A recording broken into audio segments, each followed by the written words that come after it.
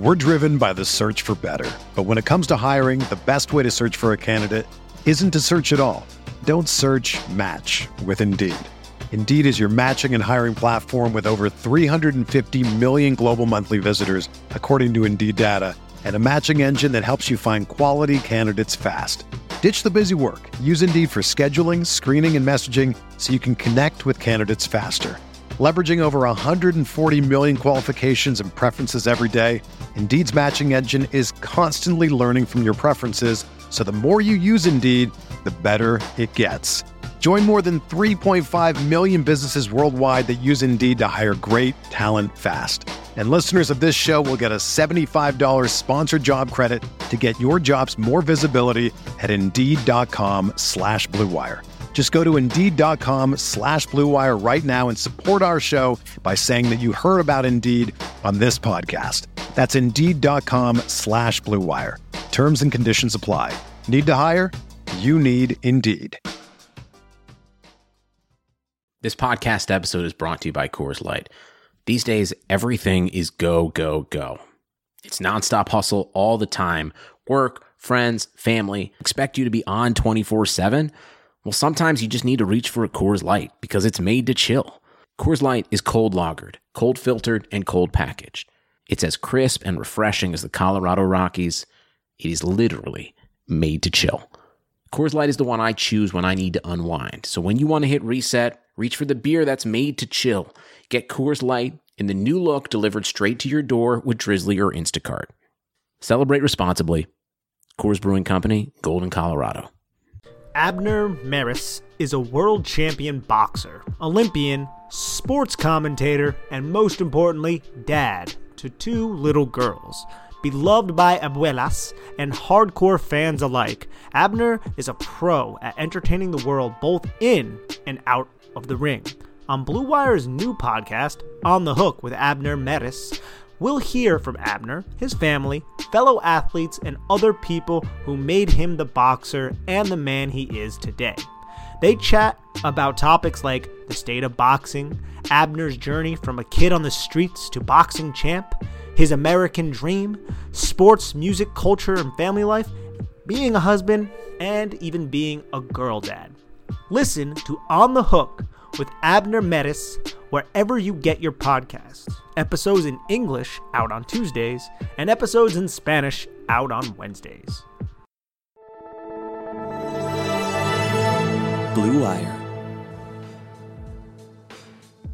Welcome back. This is the Big Blue Banter New York Giants football podcast. I'm Dan Schneier, joined as always by my co-host Nick Filato. Today we're going to break down the All-22 film, the coach's film, on the Giants' first victory of the season over the Washington football team. Ooh. And then as we move on, it's going to take me a while to get that one down. As we move forward, I might do a little Eagles preview. We got to talk about this game because after the Cowboys laid an egg against the Arizona Cardinals and really just looked like a team that will get better on offense as Andy Dalton gets used to the system and better in the system, but have some issues on the offensive line that I don't see fixing themselves with Tyron Smith and Lael Collins on injured reserve, alongside a lot of other injuries that have plagued them on the interior offensive line. So this division's wide open. I am not probably as confident as Nick is in the Eagles and the Giants beating the Eagles this Thursday, but if somehow they put together a full game for once in our goddamn lives, this division's wide open. So there's something to look forward to. There's something to think about.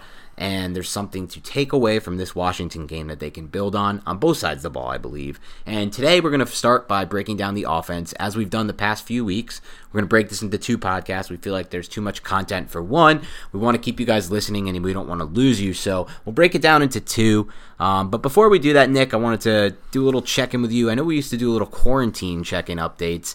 How's life going in the Filato? Or for Mr. Filato right now? For Mr. Filato, it's going pretty well. And I don't want to be misrepresented. I don't believe that the Giants have a chance. Well, they have a chance because it is football, obviously, but I don't think the Giants will win this football game against the Philadelphia Eagles. They haven't won in the Link in, it's been probably almost 10 years. I think they beat the Eagles like maybe 3 years ago. Maybe it was 2016. But it's been a while. The Doug Peterson era, and I know this is a new coaching staff, has kind of had its way with the New York Giants in recent memory, unfortunately. But anything can happen, and that Eagles offensive line is very beat up. And I swear, this NFC East is just a division filled with a bunch of beat up offensive lines. But we'll get into that a little later. Besides the Giants' offensive line, that's relatively healthy. And no, but like they're beat up in the sense that they're not effective. Oh, yeah. I mean, these lines aren't effective. And I didn't mean to cast you in a certain light there. I know you are a realist when it comes to this team. I wasn't trying to say that. Oh, no. I just feel like this team is still not playing the football I want them to be playing. Even watching the Washington game on All-22, I was less impressed than I thought I would be.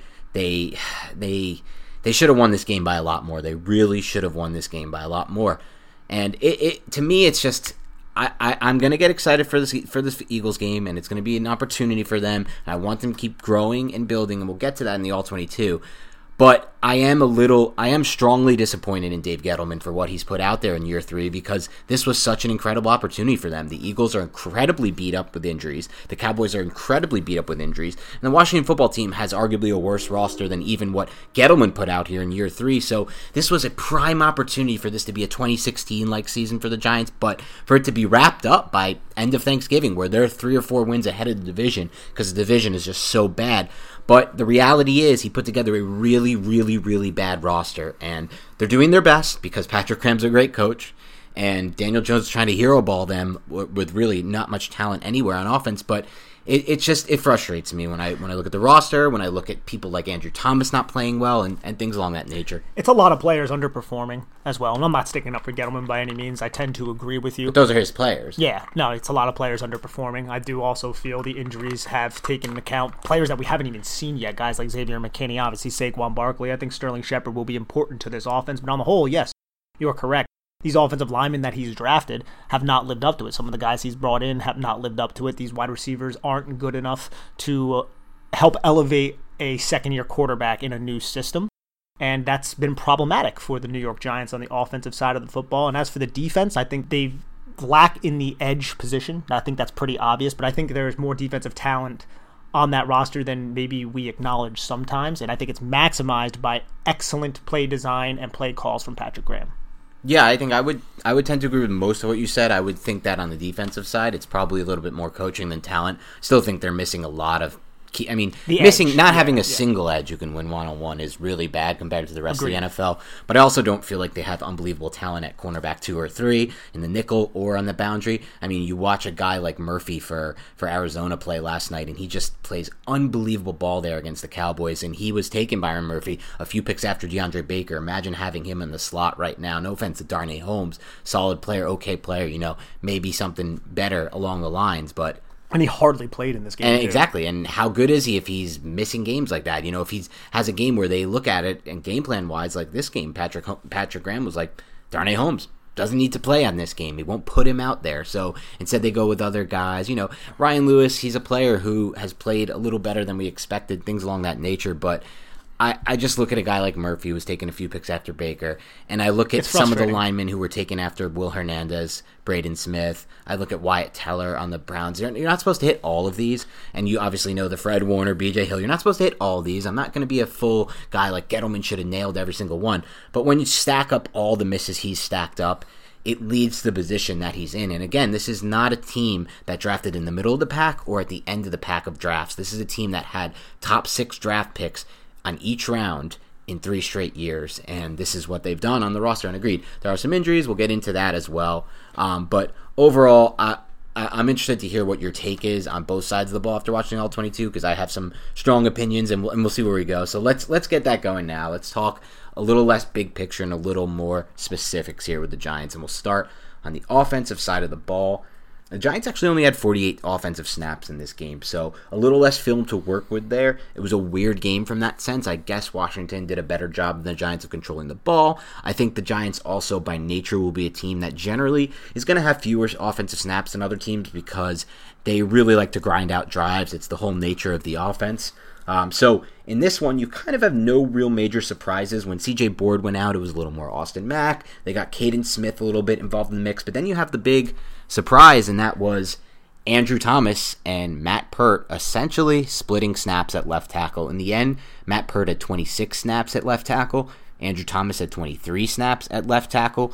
I don't know if that's a sign of things to come. I don't know how much of it has to do with that missed meeting, whatever it may be, but I do want to start there because if you're looking at the offense, there's not too many major surprises that went down in this game. I mean, you could talk about Devontae Freeman, but he's taken a strong lead on that running back job anyway. Obviously, Wayne Gallman didn't get as involved in this one for whatever reason.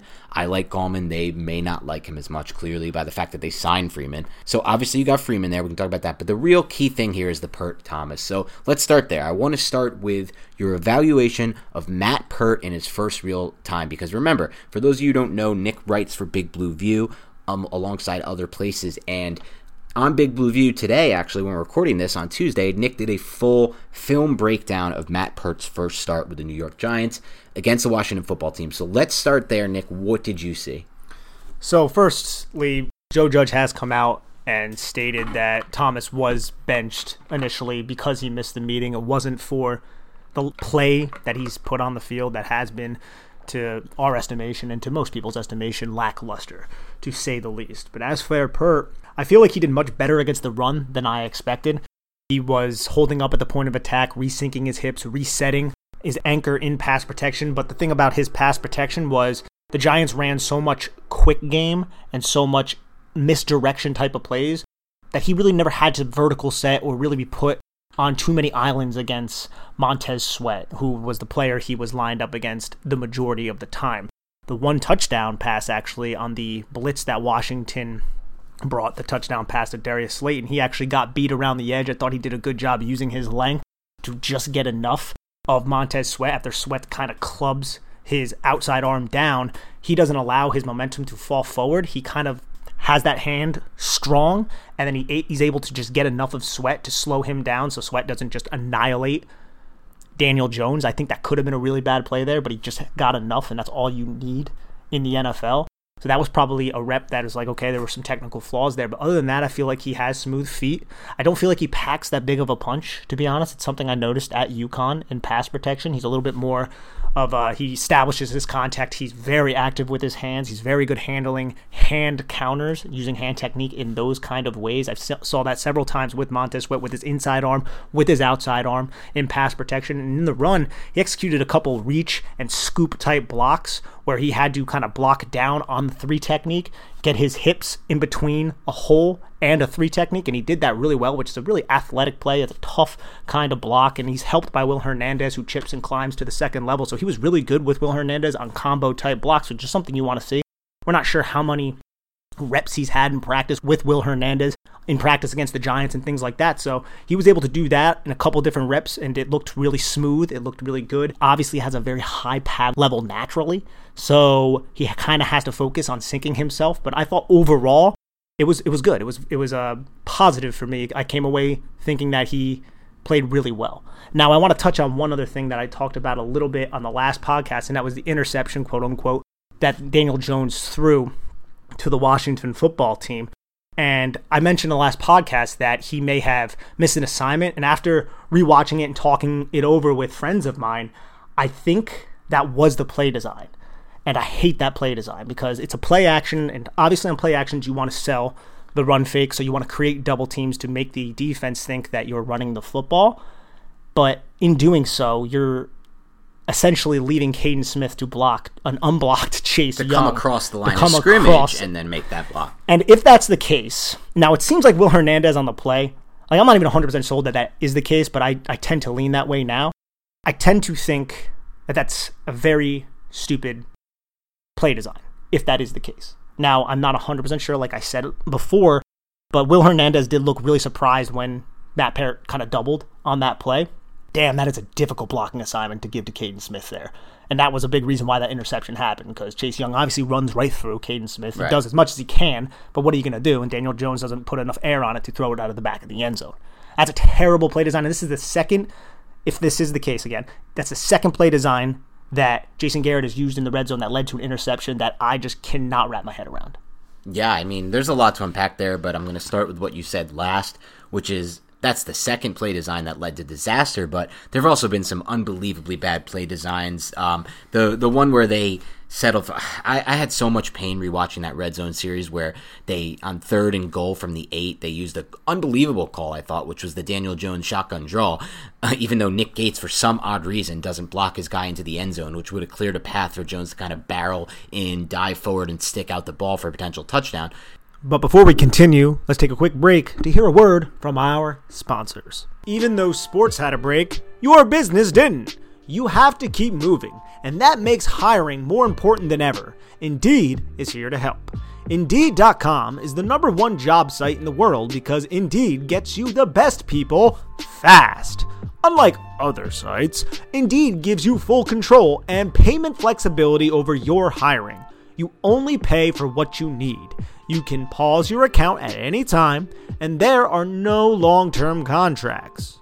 Plus, Indeed provides powerful tools to make your search that much easier, like sponsored jobs, which are shown to be 3.5 times more likely to result in a hire. With 73% of online job seekers visiting Indeed each month, Indeed is going to get you the important hire you need, just like they have for over 3 million businesses. Right now, Indeed is offering our listeners a free $75 credit to boost your job post, which means more quality candidates you will see fast. Try Indeed out with a free $75 credit at Indeed.com/BlueWire, all one word. This is their best offer available anywhere. Go right now to Indeed.com/BlueWire, all one word. Terms and conditions apply. Offer valid through December 31st. Thanks to a lack of natural athleticism or commitment or overbearing sports parents, fewer than 1% of 1% of 1% of people will ever play professional football. But instead of entering the NFL, they've joined another league, the League of Football Watchers. This football season will be different, and Pepsi is here to get you ready for game day, no matter how you watch. I don't know about you guys or gals, I love to sit there and drink some Pepsi when I watch the New York Giants possibly win a football game. It's all great. If you got yard work to do, quenches your thirst. Amazing stuff. Pepsi is the refreshment you need to power through any game day because Pepsi isn't made for those who play the game. It's made for those who watch it. Pepsi, made for football watchers. But then that decision, obviously, I'm never going to be on board with, which is kicking the field goal from the 1.5. If you're going to make that QB draw call on 3rd and goal, you better have a 4th down play in mind for 1.5 yards. But before that, Garrett tried an inside middle screen in the red zone, just an ugly looking play. It's almost impossible for a middle screen to work in the red zone. There's so much congestion in the red zone due to the nature of what the red zone is all about. So when you try a middle screen, it's almost destined to fail. It did fail, and then he ran into a heavy box on the next play on a zone read looking type play with Devontae Freeman for -1. So Jason Garrett's red zone woes have been the most transparent to me. My main concern with Garrett, as I've said before, and I'll say again, is I don't buy into his offensive philosophy as a whole, but in the red zone is really where he's at his worst. I mean, you look at this team, every single team in the NFL is getting free touchdowns with that push pass in the red zone. The Giants haven't called one push pass in the red zone, so, I mean, it's just unbelievable to see him not copy that. That's one of the easiest, freest touchdowns you can get in the hardest place to get it. But I want to circle back before we dive into some of the Garrett stuff and the Jones stuff, because we're going to get to that, obviously, Nick. I want to talk about the tackle play.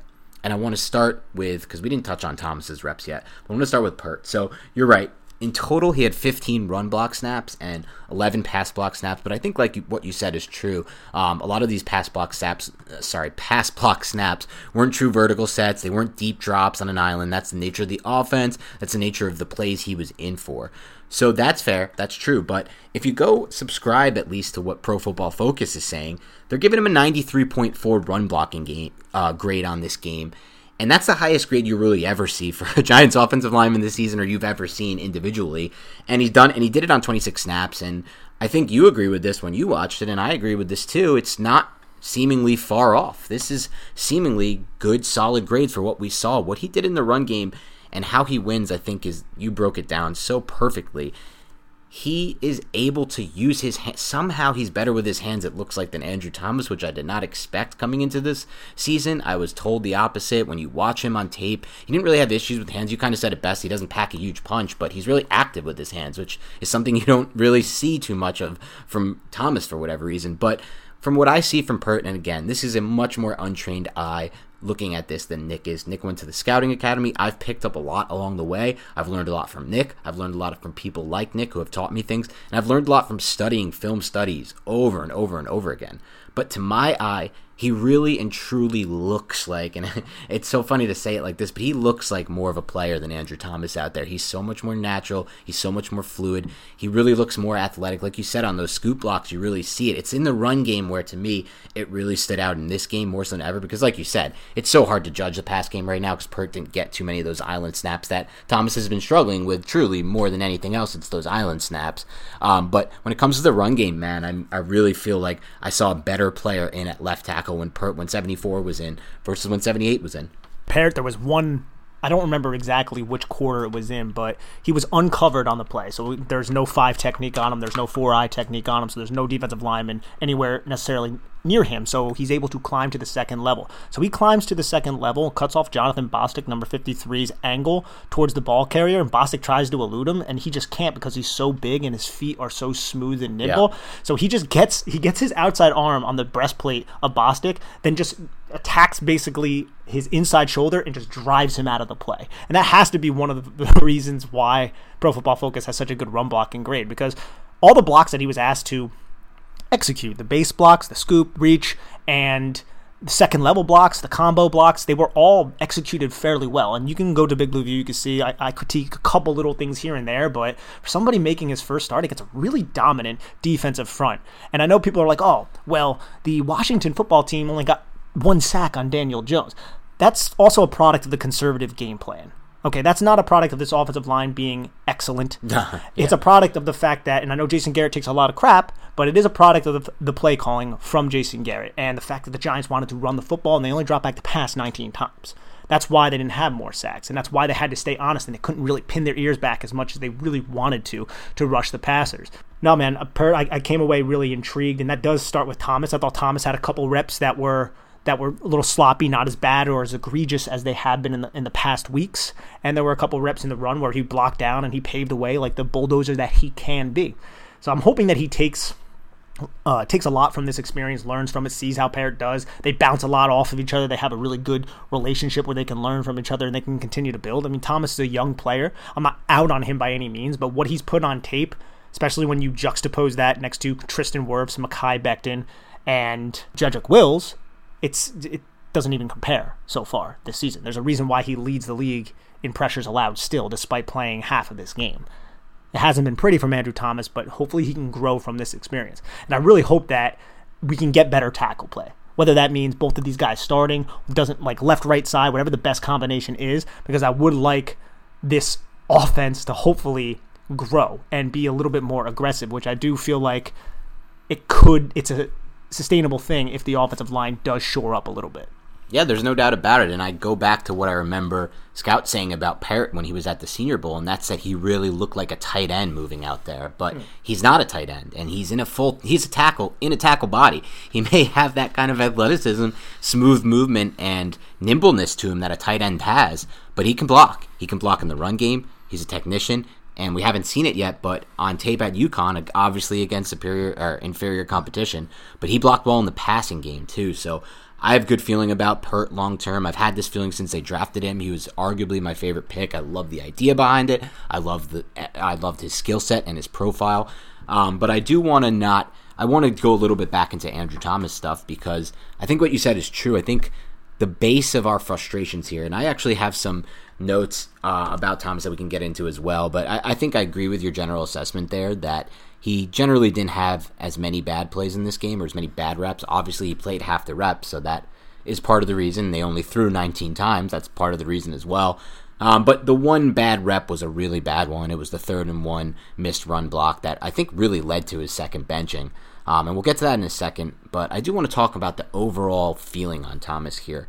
For me, and for some Giants fans, I know some of you don't share this. Some of you feel like, I may be being too harsh. It's only 6 games. He's had all this tough competition that all these other guys basically have matched up to too. I mean, Tristan Wirfs last week went out there and allowed 0 pressures against Zadarius Smith and the other Smith, the Preston Smith.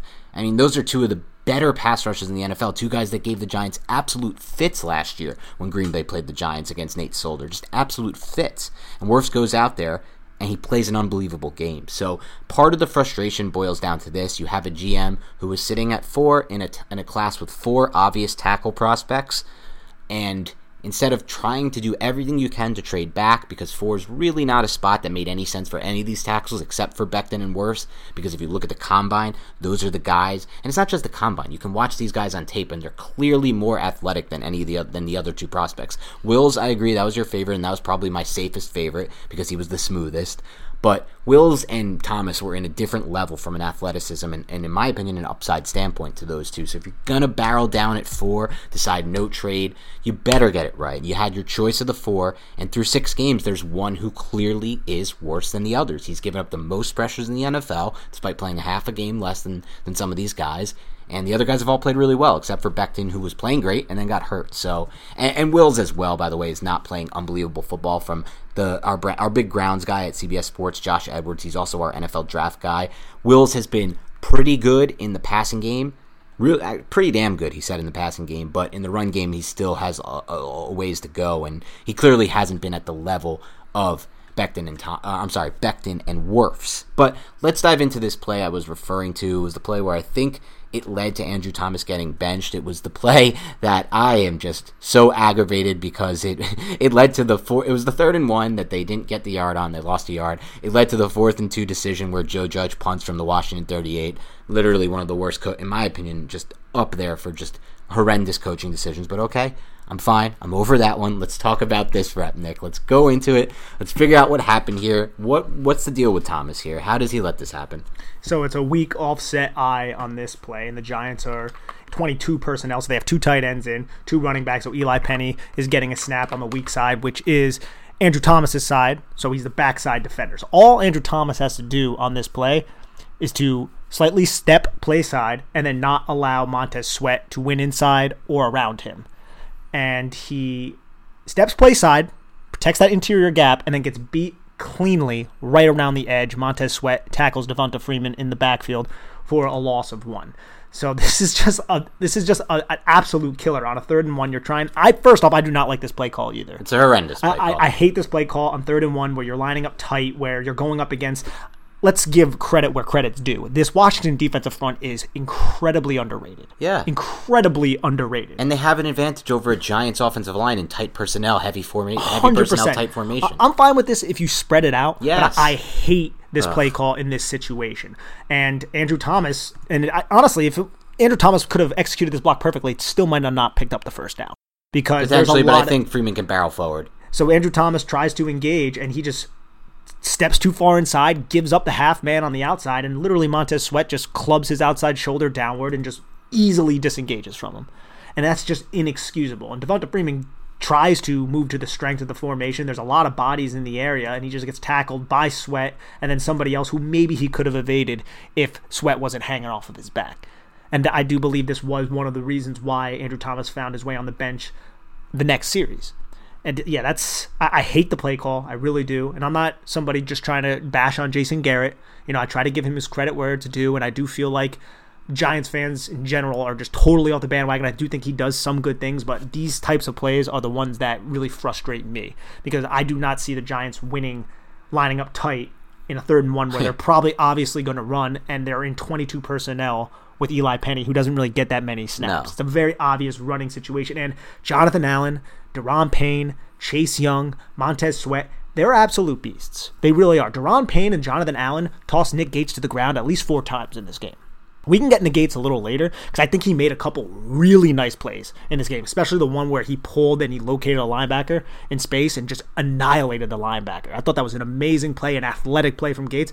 But how many times did you watch this film, Dan, and you're like, oh, wow, what happened? Oh, Gates just got tossed on the ground. That happened several times. It's kind of what we were talking about last week on this podcast. I think it continues to present itself in every single one of these All-22s we watch. It's that Gates has some really flashy reps, like you mentioned. We can get into those as well. People are interested, but he has some really bad reps too. So I think ultimately, and this, I came away with this a lot, thinking this while watching this run game here, especially as it kind of really tended to settle down and not find as many holes and big plays in the second half when Washington adjusted, it felt like. I tend to come away with this thinking, okay, once again, you're right. Center's going to be a long-term position they're going to need. A short-term position they need to fix. Gates is fine. Gates is a good guy to have on your team as a reserve guy, and he can step in at center now. He's learned the position enough, and he still flashes that upside that like makes you think if he ever puts it all together, but then there's just too many reps, like you said, where he's tossed on the ground, and I think it all comes back to what your evaluation of him was, what our evaluation of him was this preseason, and it's that, does he have the functional play strength to play the position against these types of guys, the Deron Paynes of the world, the Allens of the world, and ultimately he probably doesn't. And you know, he can probably get to the level he's at now, which is going to be some good, some bad on tape. But really, man, if you want to build a winning football team, you really need good across your five on the line. You just really need it. We're both, this is the reason we liked Gettleman at first, because he came in and he preached, I'm going to fix this offensive line. That's what I believe in. I believe in an inside-out roster building approach. And he's done that. He's at least pumped a lot of assets into doing it. He's done a pretty good job doing it on the defensive line with the exception of finding edges. He's had trouble finding edges. Edges are really hard to find. They won a game last year that cost them Chase Young. But on the offensive side of the ball, it unfortunately hasn't been there for him. He's pumped assets into that side of the ball with the exception of the center position. And ultimately, they're still struggling at 2 tackle spots as of now. And who knows if that will change if Peart works his way into the lineup. And at the center spot. So long term, yeah, we're probably looking at that being another position they need to upgrade for sure. Absolutely, yeah. There's one good play, though, if anybody who has Game Pass, the third quarter, 2nd and 10 with 13-14 left, where a lot of the offensive linemen execute their blocks. And this was a 9-yard gain and actually set up that 3rd and 1 where Thomas blew the assignment that we were just referring to.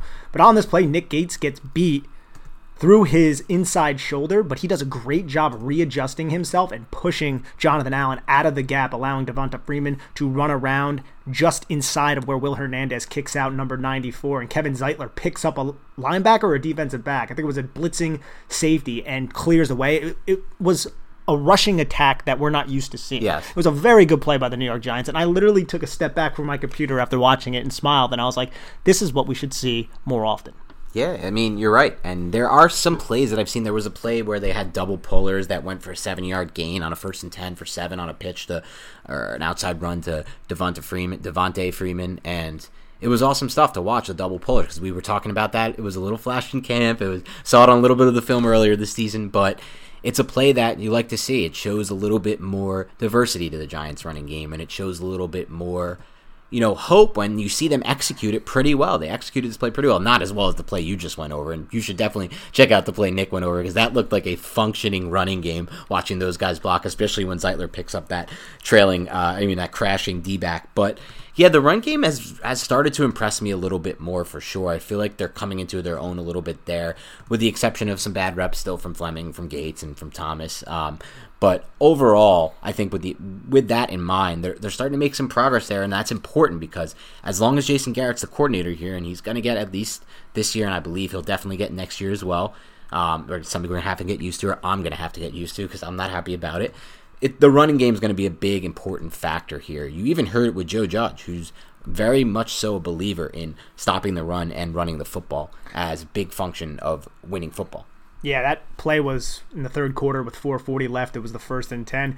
And it's a risky play because this is a G lead pulling the center as well. So you're pulling the play side guard outside and the center's pulling. So you basically need that backside guard and backside tackle to block the one technique to the backside, and you need everybody else to pin, and it's a pin-pull concept. But the location skills from Zeitler and Nick Gates in space, and the ability for Devonta Freeman to force the linebacker to miss because he tries to undercut the play and he just misses in the backfield. Good job by Freeman. The location skills by both Zeitler and Smith are really good, and this was a 7-yard gain on a kind of exotic play. We saw a lot of counter plays last week, which I want to touch on this because it goes into the first play of the game, which I felt like was really good. Saw a lot of counter plays, and that was you pull the H-back from the backside and you bring him around, so he's kind of that other puller. And I did it from YY sets, so like double tight end sets and things like that when they were stacked on top of each other. But this one wasn't necessarily a counter with the guard kicking out. It was more of just, we're going to run this double puller to the boundary and get yardage this way. So I really liked this play. And also, talking about that double count, or the counter play, the first play of the game, since they put that on tape, I want to say 9 times, right? They put the counter play on tape 9 times against the Dallas Cowboys. So obviously, Washington saw that a lot, and they were prepped on that a lot. So I like this play from Jason Garrett. 1st and 10, you have the football, and you come out, and you have that similar set. So you're showing the football team exactly what they have seen throughout the entire week of prep. And then you build a play action off of it. And I love this. They go the play action counter. They motion CJ Board. Play action counter. Caden Smith doesn't come across, and he just goes right into the flat. Daniel Jones bootlegs, rolls out, and Evan Ingram is wide open on this play. And if Daniel Jones threw this a little bit sooner... I was just going to say, I have this written in my notes as the first play I wrote down. I mean, I thought brilliant play call by Jason Garrett because it won you over.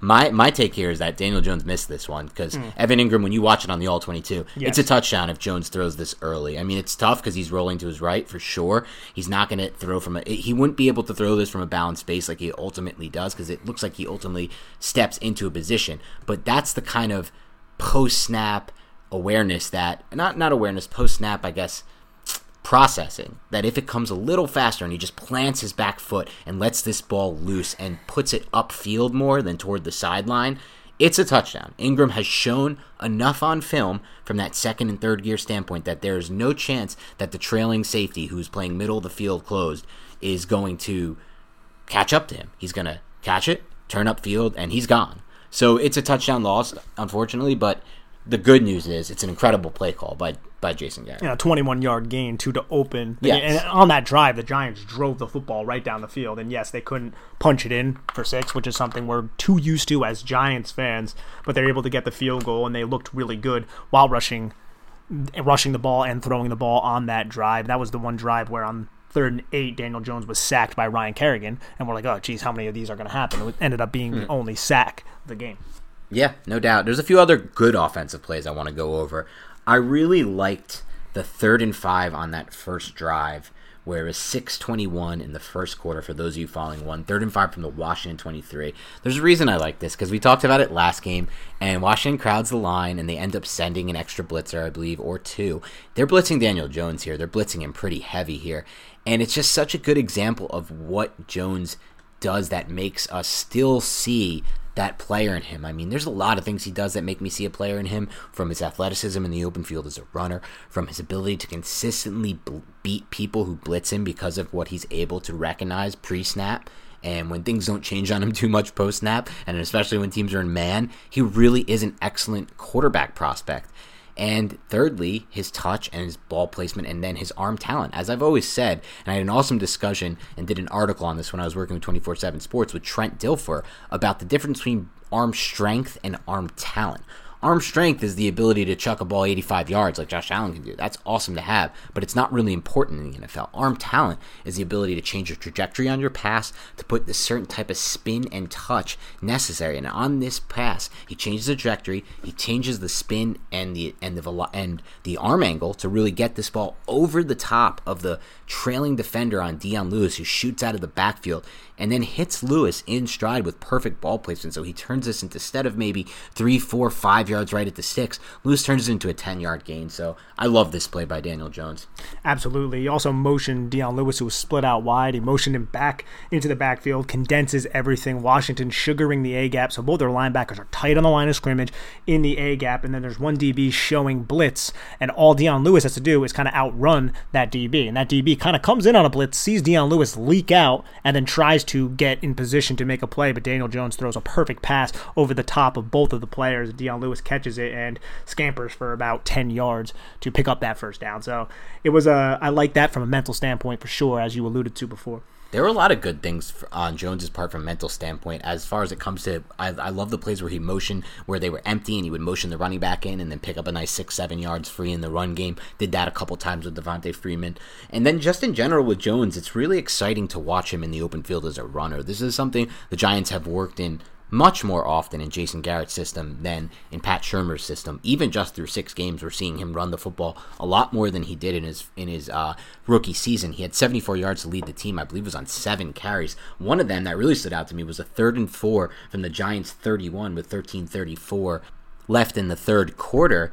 And Jones keeps the ball, and he's dead to rights. Number 54 has him dead to rights, but Jones uses a little dead leg on him in the open field, fakes like he's going outside with the dead leg, cuts it back inside, and this is actually not a design run. It's one of those plays where the Giants' offensive line just absolutely collapses on itself, and Jones is forced to scramble. Dead legs 54 in the open field, and turns what would have been a 2 or 3 yard loss with a less athletic quarterback into a first down gain to keep the drive alive and to avoid having to punt at a time where they can't.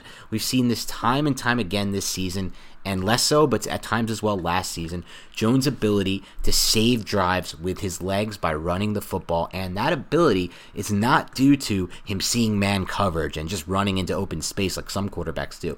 It's that he's really athletic and has unbelievable lateral agility for a quarterback. As you remember, he wasn't the guy who blew out the combine from the 40-yard standpoint, even though he did show what looked like no doubt better than 4.6 speed on that 48-7-yard run. That looked like 4.5 speed. You look at the D-backs on All-22, and they're barely catching Jones, even though they have the angle on him on that 47-yarder. But really what stood out about his combine was his 3-cone. It's the agility. He was a former basketball player, former AAU basketball player. He's a very, very, very good athlete. Remember, there was that one coach who said, should he convert to tight end, which is absolutely absurd.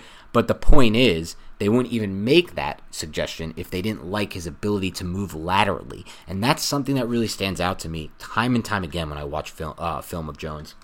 Something interesting about that 3rd and 4 play, too. So Andrew Thomas gets beat pretty bad by Montez Sweat, which is one reason why the pocket ends up collapsing. It wasn't as egregious as some of his other ones, but he gets pushed back basically into Daniel Jones by a long arm bull rush from Sweat, who's a very underrated pass rusher. But Golden Tate, you could tell the Giants are really trying to protect Cam Fleming because they did this quite a few times. They line up a wide receiver tight to Fleming, and he's tasked to chip Chase Young on that play to try to limit Chase Young, slow him down just a little bit. Don't give him a free rush against someone like Cameron Fleming because that's not exactly something that you want. But on this play, yes, Jones pulls off an excellent stanky leg to juke out the defender. But Golden Tate runs a slant behind the linebackers. He looks pretty frustrated on the play, and I saw this on the All-22. If you watch the All-22, remember this is the third quarter, 3rd and 4, 13:34. Golden Tate is kind of crossing between the linebackers in zone, and he sees Daniel Jones take off, and then Golden Tate throws his hands up in the air. And I was like, that's odd. And then he goes to try to block the safety who's coming in at Jones, misses the block, and then the safety ends up giving Jones a huge hit and getting that unnecessary roughness penalty, and then Jones throws his hands up in the air again to be like, hey, where's the penalty on that? Luckily, there was the penalty, but I thought it was a little odd that he just threw his hands up in the air like that. I think Golden Tate is extremely frustrated with his situation right now. He's a player who has been underrated, really, until this year where he's not playing his best football. Over the past 4 years, he's been extremely underrated. He's been incredible in the open field. He catches everything that comes his way. He makes a lot of tough catches. And he made a really tough catch over the middle to keep a drive alive in this game, by the way. And he did that all last season. But when he came to the Giants, and we've said this before, but we'll say it again, he said he was tired of losing. He's a guy who knows he only has a few years left anyway in his career. He expected different things from this franchise, I think. I really do believe that. And they haven't been able to live up to what he was hoping for. But that's no excuse for some of what we've seen. Obviously, we're not seeing a player who's playing up to his capability unless this is just what he is now. Maybe he's just washed. I don't know really what he is. He's still making a hefty. It's not like the Giants picked him up at the end of some 5-year deal he signed with the Lions or some other football team. They gave him a new deal where he has $10 million he's making this year. I believe over $10 million. So he really should be playing up to what he's being paid. I'm not sure I've seen that. But I know he's having trouble with what his role is in this offense, what this passing game is all about, because this is not a good passing game. There's no way to look at this passing game and call it a high-functioning passing game. He also doesn't look like spry anymore. No, he doesn't look spry anymore, but he might look spry if this was a spread-it-out passing game that actually functioned a lot better and threw the ball for more than 160 yards a game or whatever the heck it is. I mean, Daniel Jones right now is the only people who have thrown for fewer yards that have played as many games of Jones, and this is not all indictment on Jones, so I hope no one takes it as that. For me, when I'm saying this is all on Garrett. I think Jones could throw for 5 times the amount, or 2 times the amount of yards he's thrown for this year in a different system. In this system, and the way Garrett wants to win these games, and this is not all Garrett too. I'm starting to learn this is a little bit Judge as well by the way he coaches games. I think Judge and Garrett have it in. They want a specific type of game. They want to win these 20-19 games. The point is though, Tate's not able to really get too involved in a game like this where they're throwing 19 times a game. It's simple as that, and he can do things as a blocker. He can do things better in that regard, but I just don't think he's happy with his role in this offense and with what kind of offense they're running. Neither do I. I think it's also a product of the system. I mean, the coaching, I guess, hasn't helped, but you have to coach what you have, and I don't think the Giants have a lot, like I've said several times on this podcast. And yeah, no, he definitely, I mean, from an athletic standpoint, to me, he does look a step slower than even he did last year. Mm-hmm. And yeah, I do see the frustration. It was entertaining to go back and watch the Rams game. So I went back and I watched the Rams game after the All-22 because I saw some chippiness between Jalen Ramsey, but I was more focused on the X's and O's. There are so many plays in that game where Jalen Ramsey and Golden Tate are pushing each other or just giving each other little subtle shots. Golden Tate tries to cut block Jalen Ramsey towards the end of plays several times. There was so much shade in that game. Oh, yeah. It was absolutely insane. But yeah, no, I would love for him to have one of these, 5-6 catch, 70-yard for a touchdown type of games against his former team, even though he was only there for like a cup of tea. But that would be awesome if you could do that on Thursday Night Football. Yeah, maybe try a slot vert with him like they hit against the Patriots. I mean, I don't know. It is what it is right now in this offense. Things are the way that they are. The Giants are moving the ball the way they are. But I want to talk a little bit before we move on from the offense because I'm not sure if there's anything else you want to get to here. But there actually are a couple more things. So let me first start by saying this.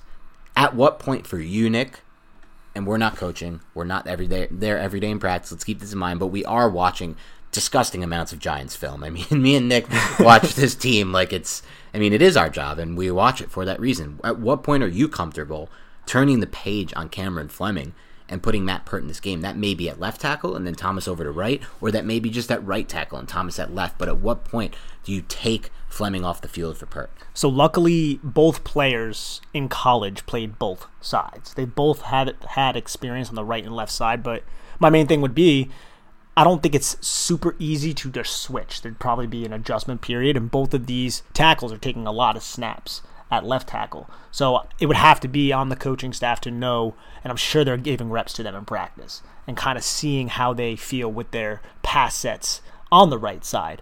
But I do think it begs a really, really interesting question on which one of those players will play which side between both of the rookies. I think we should start maybe looking at it after this Eagles game because it's an extended period because obviously they'll have a 10-day break.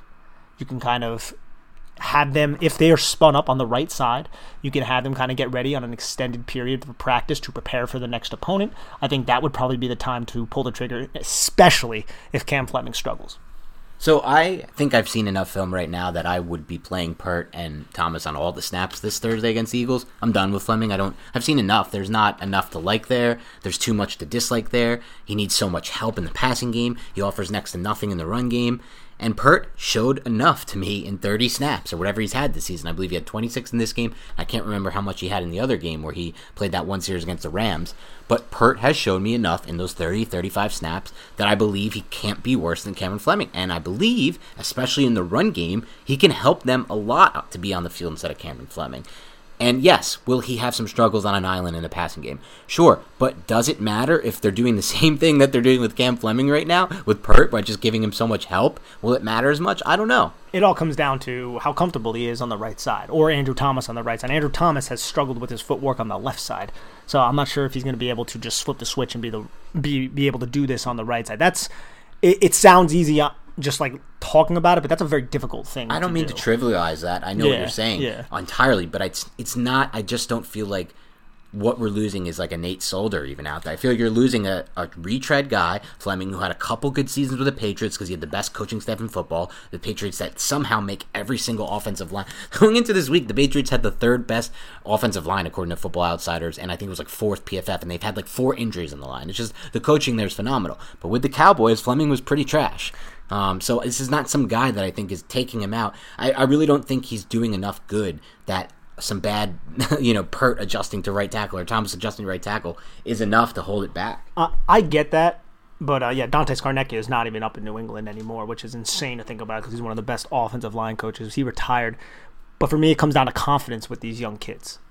I don't think if they're not ready to play on the right side, you want to put them on the right side, on a big stage and have them absolutely flounder because their sets are not nearly as good as they could be. Because I do feel like the human element comes into it, and if they get out there and they're just getting abused and the defensive end of the edge player is just talking trash to them and they're just being embarrassed, that's a horrible thing for the kid's psyche. And I think Andrew Thomas's psyche in particular is already probably being affected. I'm not saying that he's mentally weak or anything like that, but he knows. He's in those film rooms. His coach is on him. They're talking about it. The press is all over that. The media is all over that. So if they're not equipped right now to handle right side pass sets and right side hand technique and everything that would be flipped, then I think there is some risk there. Yeah, I mean, I could see your point of view 100%. I think we've talked about that before, and we've agreed entirely on this. People act like, the transition from college to the NFL tackle, and just in general playing tackle, is so hard. It is. But having said that, I just don't. I'm still down to do it because I don't feel that they're losing much with Fleming, and I don't feel like the bad reps you would get from Peart. It's an interesting dilemma with the confidence thing. I can understand that for sure. But just for me, I'm ready. I'm past the point. I want to see what Peart can do to help this offense in the run game versus Fleming. And just unfortunately for me, there's just not enough good with Fleming. Yeah, no. I mean, I feel like earlier on in the season against the run, I saw a couple times where he was able to move bodies, where he was able to position himself well. He was able to react to what the defensive lineman was doing. If he went inside, he'd pin him against the guard. If he tried to take an outside loop against the run, he did a good job positioning his body in between himself and the blocker. And he's obviously a really big guy as well, which does help him out. But yes, there have been a lot of reps that have been on tape where it's like, oh, we need to upgrade from this guy. Yeah.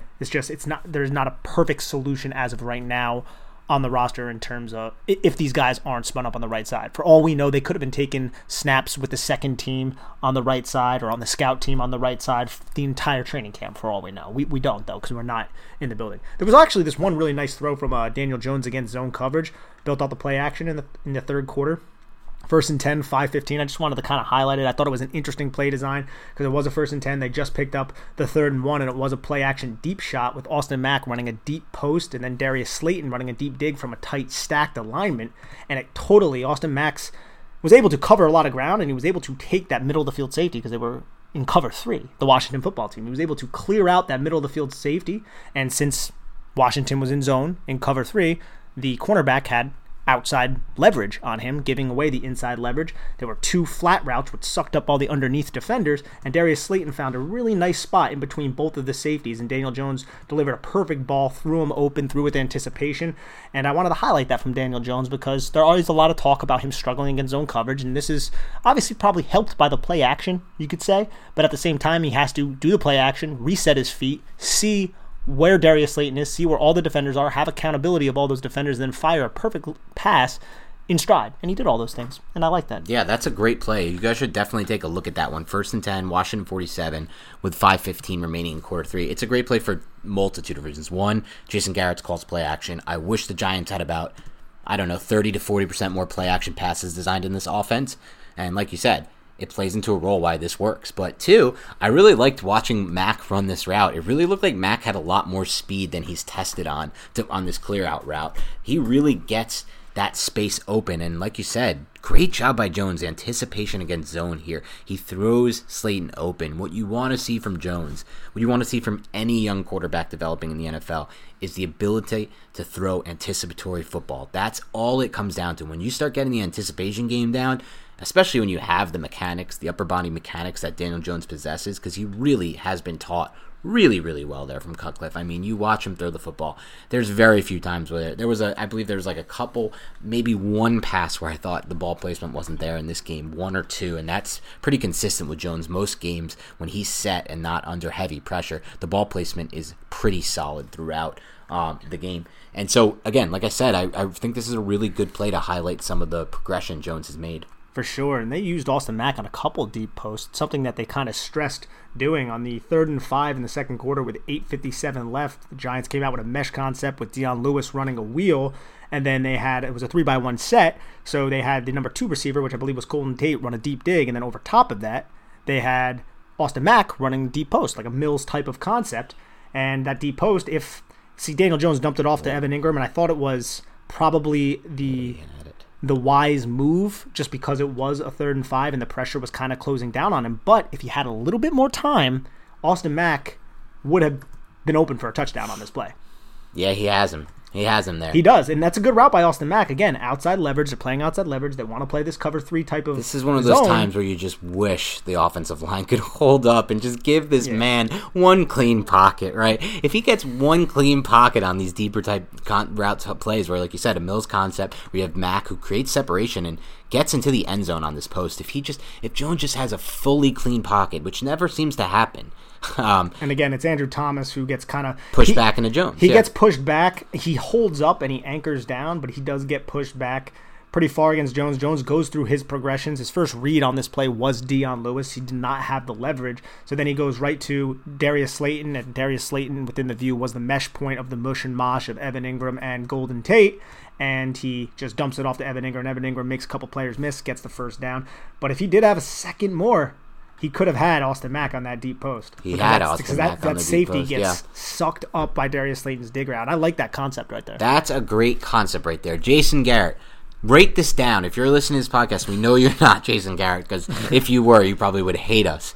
But this stuff needs to be used a lot more. These Mills concept plays, these plays like this. I mean, this is just the type of stuff I want to see early. I want to see it often. I want to see it in the red zone specifically. I don't want you trying to grind out red zone possessions where you grind to a first down at 1st and goal from the 8 and then try to get it in from the 8. I want you to go for 20-yard touchdowns in this offense. And this is a route concept designed for Austin Mack and Darius Slayton, Nick, and yet they get it. It works. They get open. If they just had better protection, Jones can throw this touchdown pass. If he just has for once in his life a clean pocket, he can throw this touchdown pass. So I just need more of this. I need a lot more of this from Garrett. And I think Jones could have, with the way the leverage was for number 23, the cornerback, Jones probably could have put the ball by the bottom of the A, and that safety probably wouldn't have been able, since his momentum was going forward, to get back there. And Mack could have flattened his route out a little bit, and it could have been a touchdown, or it could have been to the back of the G as well, because Mack does have that leverage. And I want to stick up for Golden Tate on this play, because we smacked him before when he threw his hands up